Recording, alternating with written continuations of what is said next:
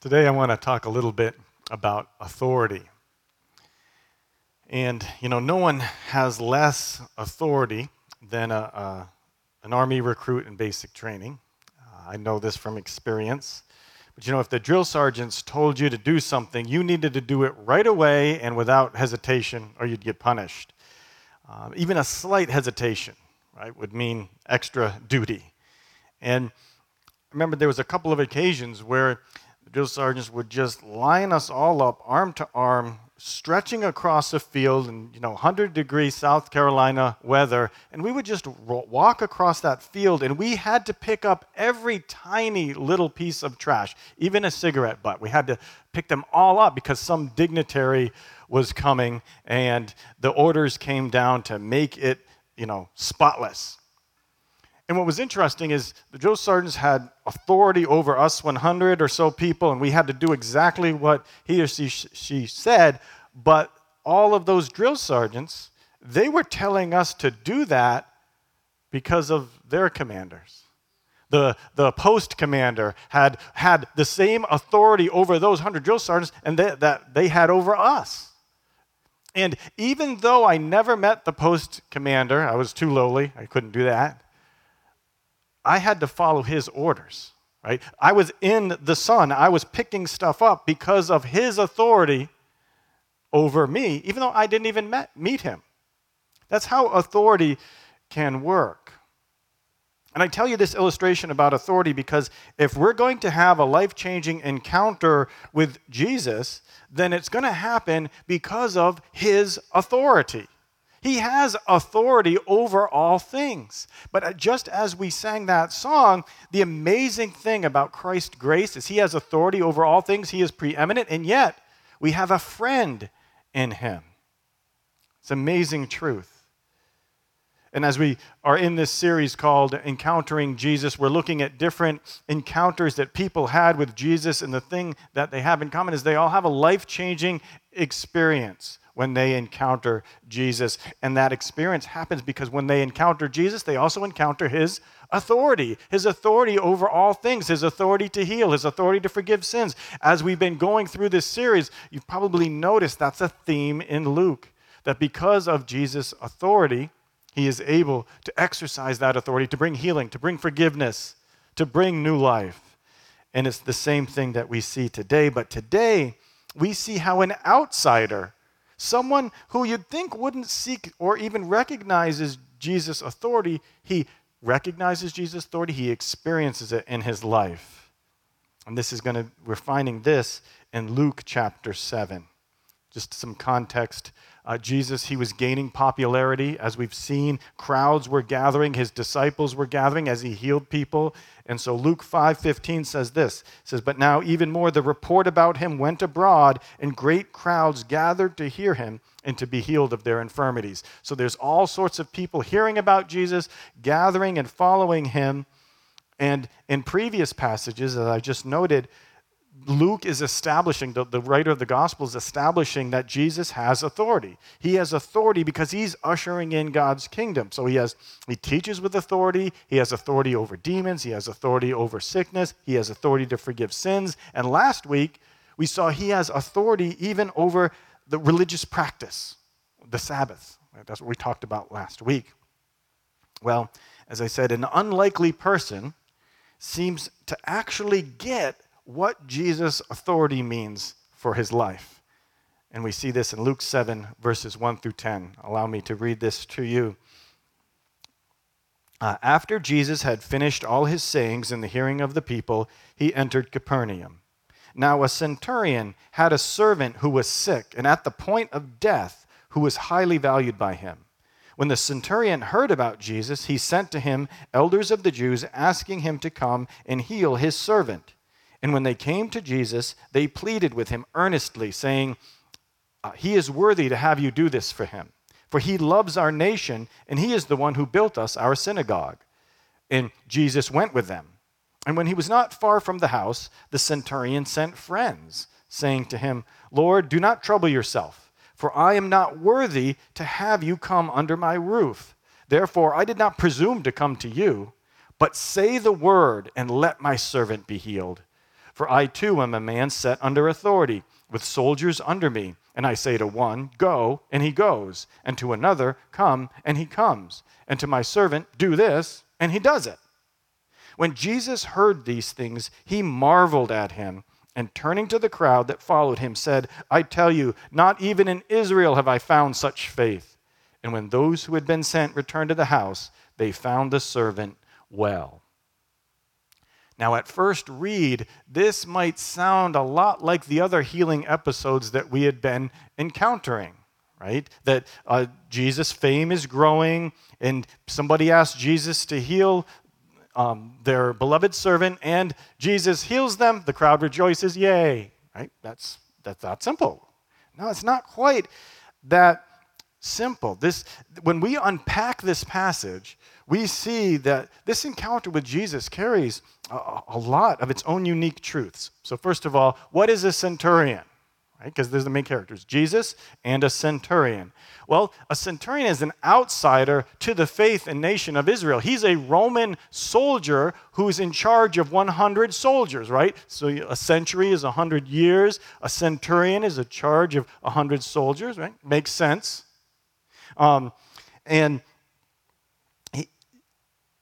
Sorry, that was I was really shocked that no one got that one, but that's probably because it was so bad. But he's a Roman military officer, and he is the arm of Caesar. Okay? And he serves as an intermediary there between the occupying Roman Empire and the local Jewish population there in Capernaum that's under Roman rule.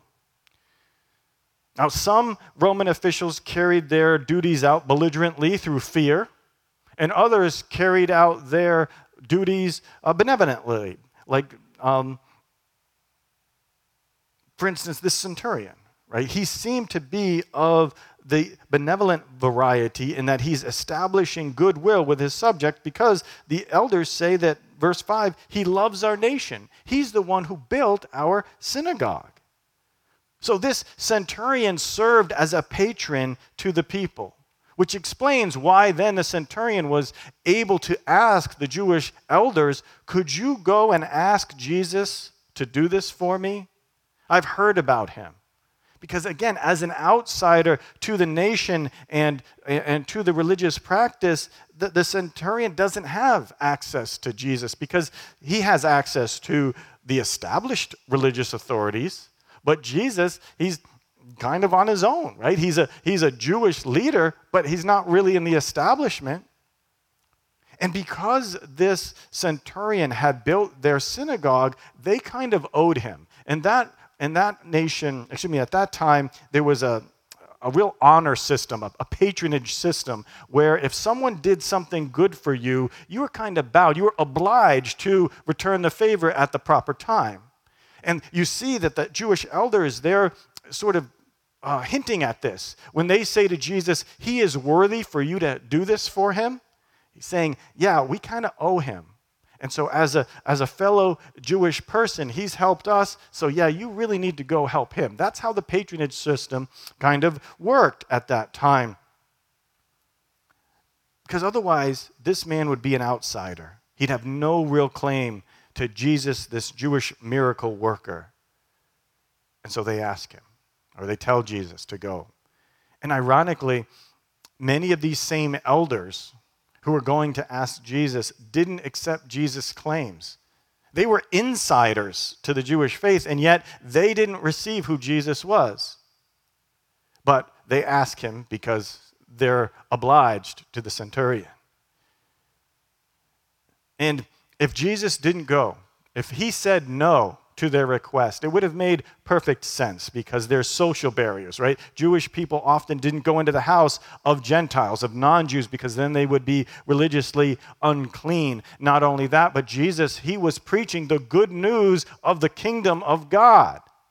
Now, the good news of the kingdom of God means that God is going to come and he's going to lift up his people Israel, which also means, therefore, he's going to put down those who are oppressing Israel. So good news of the kingdom of God's good news for Israel, but it's also supposed to mean not so good news for people like the Romans. So it would have made sense. People would have said, yeah, Jesus is coming for the lost sheep of Israel. He's coming for the insiders, those who are inside God's people. And so when this centurion makes this request, it raises lots of questions. Like, wait, how far does this good news extend? Will Jesus' ministry and teaching to do good to all even extend to the non-Jewish people, to the people outside of the normal people of God, the non-Jews? In fact, Jesus taught in Luke chapter 6, just the chapter before, that don't just do good to your friends, but even do good to your enemies. And so will he apply that teaching here? Will Jesus do good to a person that many would consider an enemy of the people, but at least, even if this guy's good, so yeah, he's not an enemy, but he's still an outsider, does the kingdom of God extend there? And Jesus answers that question with his actions, with a resounding yes, because he says, all right. And verse 6 says, Jesus went with them. Jesus goes with the Jewish elders who said, hey, you need to come heal this guy. And as he was going to the house of this outsider to bring healing and restoration of God's kingdom, it showed with his actions that God's kingdom, God's restoration, his healing, his authority even extends to the nations, even to these non-Jewish folks, that they're able to encounter Jesus and his kingdom just like those in the people of God. And this truth is more fully developed in volume 2, which is the book of Acts. Because the same person who wrote the Gospel of Luke writes the book of Acts. And in the book of Acts, we see that the message, the kingdom of God is extending from Jerusalem, Judea, Samaria, to the ends of the earth, to the ends of the Roman Empire at that time. And that theme is also present in the Gospel of Luke. We see that outsiders even come to know Christ, come to encounter him in his kingdom. So the morally suspect, we saw that. They encounter Christ and his kingdom. The physically flawed.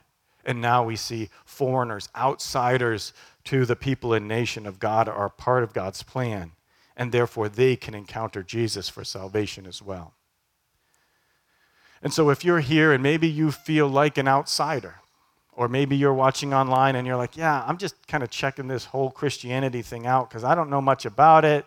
And yeah, I've always been an outsider to the faith. And in fact, most people, under the age of 30, right, many of them, especially here in Massachusetts, have never maybe even been in a church except for a funeral and a wedding. And so there are many who feel like, yeah, that's not for me. I'm an outsider. But what we see here in this scripture is that if you ask Jesus, he will come to your house even if others won't.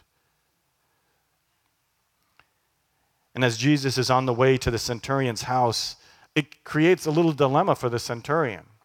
Now, I'm kind of reading into this a little bit, but I think the centurion thinks, well, wait a minute, Jesus is coming to my house? Did those Jewish elders kind of give him the impression that I was applying to my patronage, my place as the patron of this synagogue, and they kind of said, Jesus, you had to do it because, hey, that's not my place?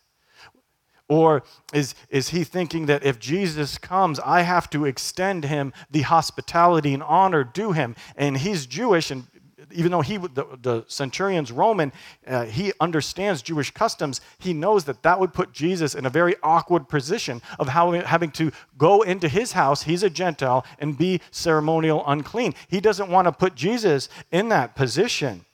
And so he sends another delegation to Jesus, this time his friends, right? In verse 6. He sends him his friends and says, Lord, do not trouble yourself, for I am not worthy to have you come under my roof. Therefore, I did not presume to come to you. It's interesting. The centurion seems to have a very different perspective on who Jesus is, his authority, than what the Jewish elders had.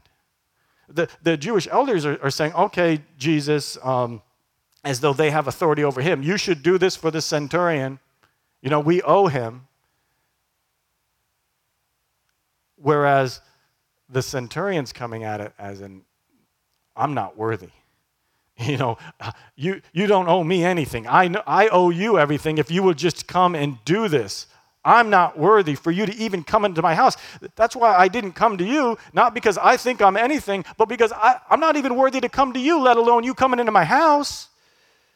He recognizes Jesus' worth. He recognizes Jesus as someone with such power and authority that all honor should belong to Jesus. And again, in that system, that society, there was an honor-shame system.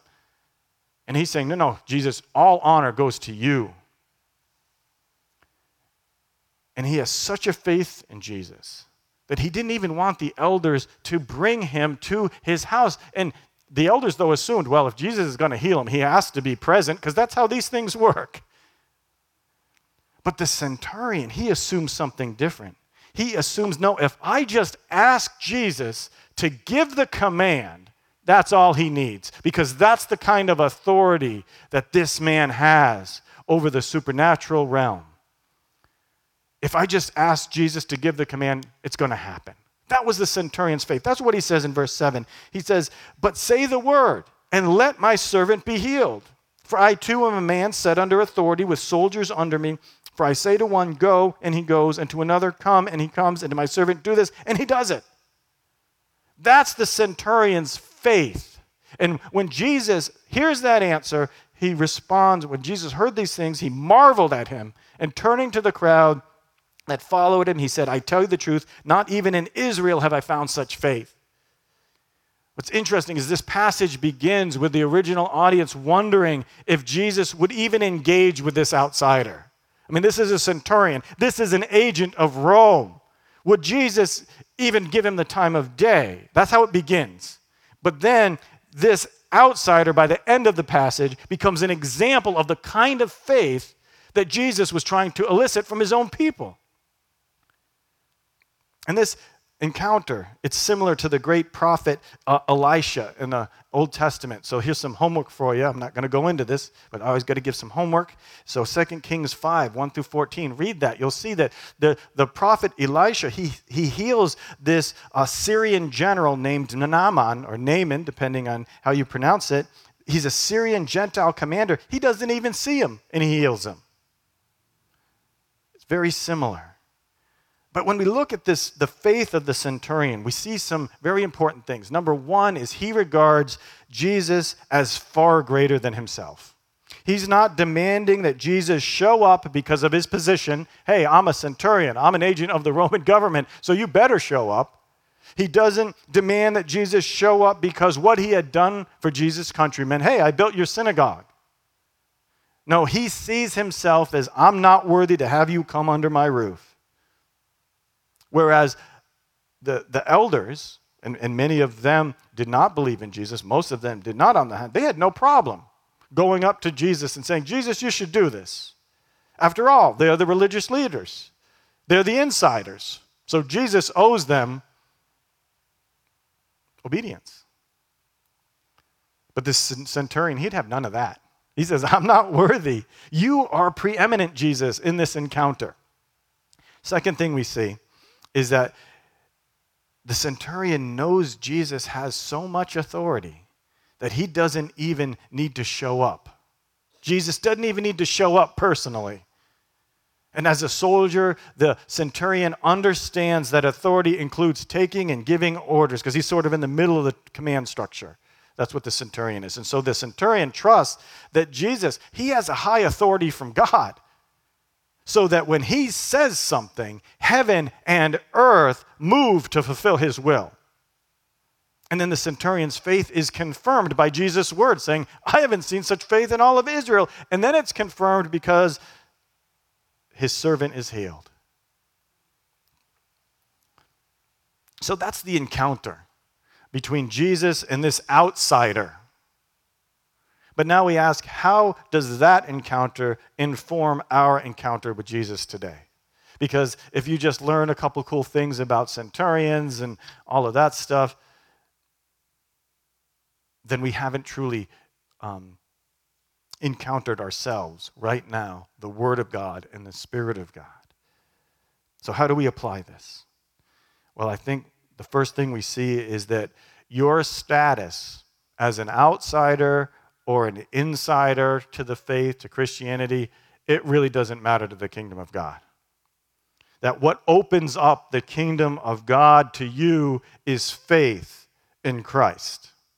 So it doesn't matter if you've been an insider to the faith your whole life, or this is the first time you're hearing about Jesus. You enter into the kingdom of God through faith in Christ. You encounter him, his power, his authority through faith. Ephesians chapter 2, verse 8 and 9 says this, "For by grace you have been saved through faith." Right? And this is not of your own doing. It is a gift of God, not a result of works, so that no one may boast. And then this passage goes on to talk about that the Gentiles are fellow heirs in God's kingdom by grace through faith. So even if you're an outsider, if you ask Jesus, he will come into your house, even if others won't. And if you're an insider, same thing. By faith, by grace through faith, we enter into God's kingdom. But then when we look at faith, we see that to encounter Jesus, you need faith, right? That's what I just said. But what is faith? A big part of faith is understanding who the object of your faith is, right? Faith is not just this idea in our minds. We place our faith in something. We believe and trust something about that object of our faith. And if we place our faith in Jesus, that faith means that we understand that Jesus is preeminent in authority and power. So when we look at the first pages of the Bible, what do we see in creation? That God said, "Let there be light," and it was so. In other words, he spoke it, and his authority made it happen. He said to the land, "Let there be land," and it was so. He said, "Let the land multiply with creatures," and it was so. You see, Jesus and God have that authority that when they speak, worlds come into being. And when Jesus speaks, the world will come to an end. He has that kind of authority. And if all creation marches to God's orders, thousands of thunder strikes going on right now throughout this world, thousands of far-off suns burning brightly, the earth trembles at his voice, then he is preeminent. He has that authority. And what faith basically is getting in step with creation. It's getting in step with creation by getting in step with God's authority over all things. That's what faith is. I trust in God's authority, so I'm going to adjust my life so that I'm walking in the truth that God is preeminent, that Jesus is preeminent, that God has authority over all things, including me. Right? Are you a part of creation? Well, then God has authority over you, and faith is saying, "Yes, God, I recognize your authority over me." And a part of living in that faith is that truth, that God is number one. So this is countercultural, but you know what? You're not the main character.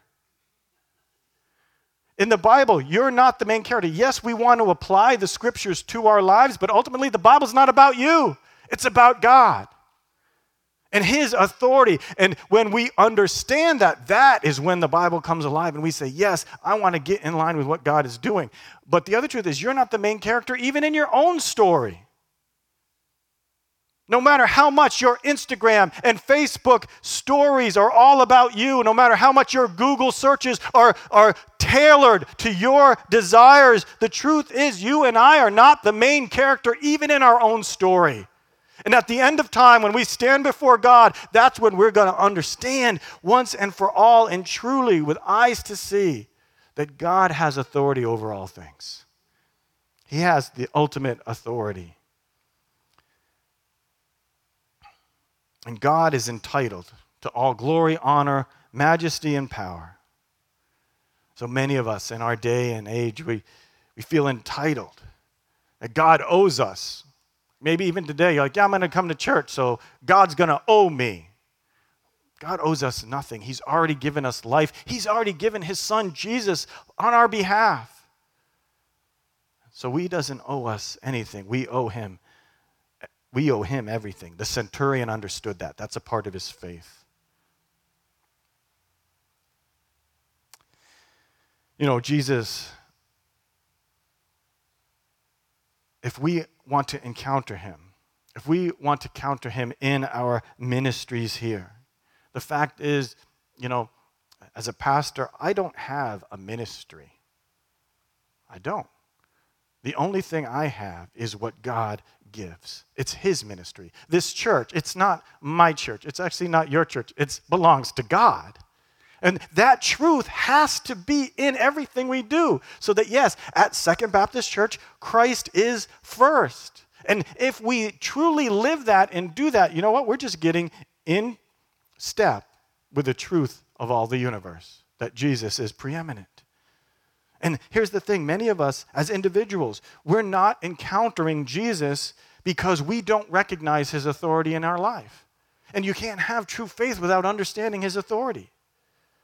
But if Jesus shows up, you might be thinking, no, I want control, I want authority in my own life. So that's bad news that Jesus has all authority. No, it's not. It's good news, because if Jesus shows up and exercises his authority in your life, that means he has authority to forgive your sins. It means he has authority to bring healing. It means he has authority over death, over your life, and you will have the abundant life through Christ's authority. All of that truth comes to bear when you give your life to Christ. So many of us think if I cling to my own authority, that's where I'll be living. But the truth is no. That's actually going against the truth of creation. So don't you want Jesus and his authority to bring that healing, to bring that power and forgiveness to your life? I think the other thing we see from this scripture is Jesus has authority to heal and to work in your life despite distance, right? The centurion and the healed servant, they encountered Jesus, but they never actually met him face to face. I think this is a picture of prayer for us today, right? Isn't it? That oftentimes, yeah, we want Jesus to roll up into our house and, you know, bright lights and all of this stuff and fancy things. But when we truly have faith in Jesus, we say, oh, no, you have so much authority. I don't even need to see you at work, but I know that you have the authority. If you say it, it will happen. And that's what prayer is Jesus has the authority that he can work in my life despite distance, right? Yes, he's up geographically, he's up at the right hand of God. But also, if you feel distant to God today, if you feel like, yeah, for whatever reason, I'm so apart from God, listen, God has authority over all the universe. So there's nowhere that you can go that you're outside his authority. And so that's the good news, so that no matter how far away you think you are from God, he has authority that's greater than that distance, whether it's a distance in your head, geographic distance, any kind of distance. That's why God's authority over all things is such good news to us. And so that's what prayer is. Like the centurion, we are invited to ask Jesus to intervene. That's what prayer is about. It's trusting in his authority so that if God says it to be so, it will be so. Now, don't get me wrong. Prayer is not giving God orders. Like, all right, God, I want you to do that. That, of course, totally goes against what we've been seeing. It also means trusting in God even when God says no to our request or gives us something different. Because, again, he's God, and we still trust him even if he gives us different orders than we had hoped. But whatever distance you feel today, or you may feel exists between you and God, again, God's authority stretches through all creation. So with boldness, the boldness of that centurion, it's a humble boldness, isn't it? He's like, I'm not worthy for you to come into my house, but yet I want this to happen so much. I have such boldness and confidence in your authority that I'm going to ask you to do this. So too, we just need to understand if God just utters a word, it will happen.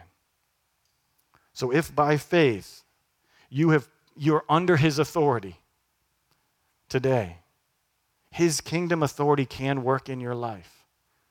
So don't go the rest of the day, don't let today, the sun go down today without confessing that God's in charge of that sun. He has authority over that sun.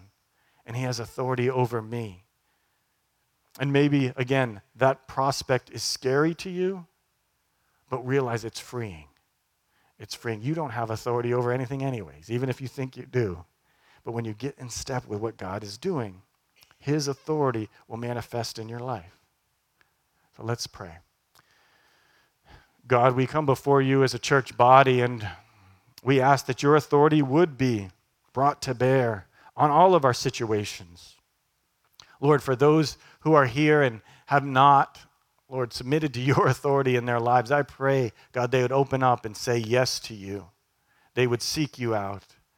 Lord, even if they feel like an outsider, Lord, may your Spirit right now be convincing them that by faith, Lord, they can enter the kingdom just like anyone else.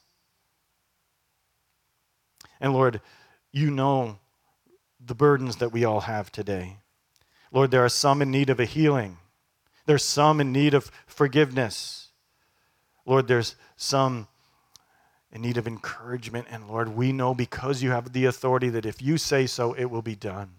And so hear now, Lord, the prayers of your people. Lord, as we've placed ourselves under your authority, now we lift up our sicknesses.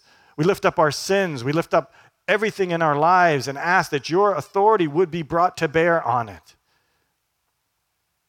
And Lord, then that means some of us, we need to change what we're doing so we're in step with what you're doing.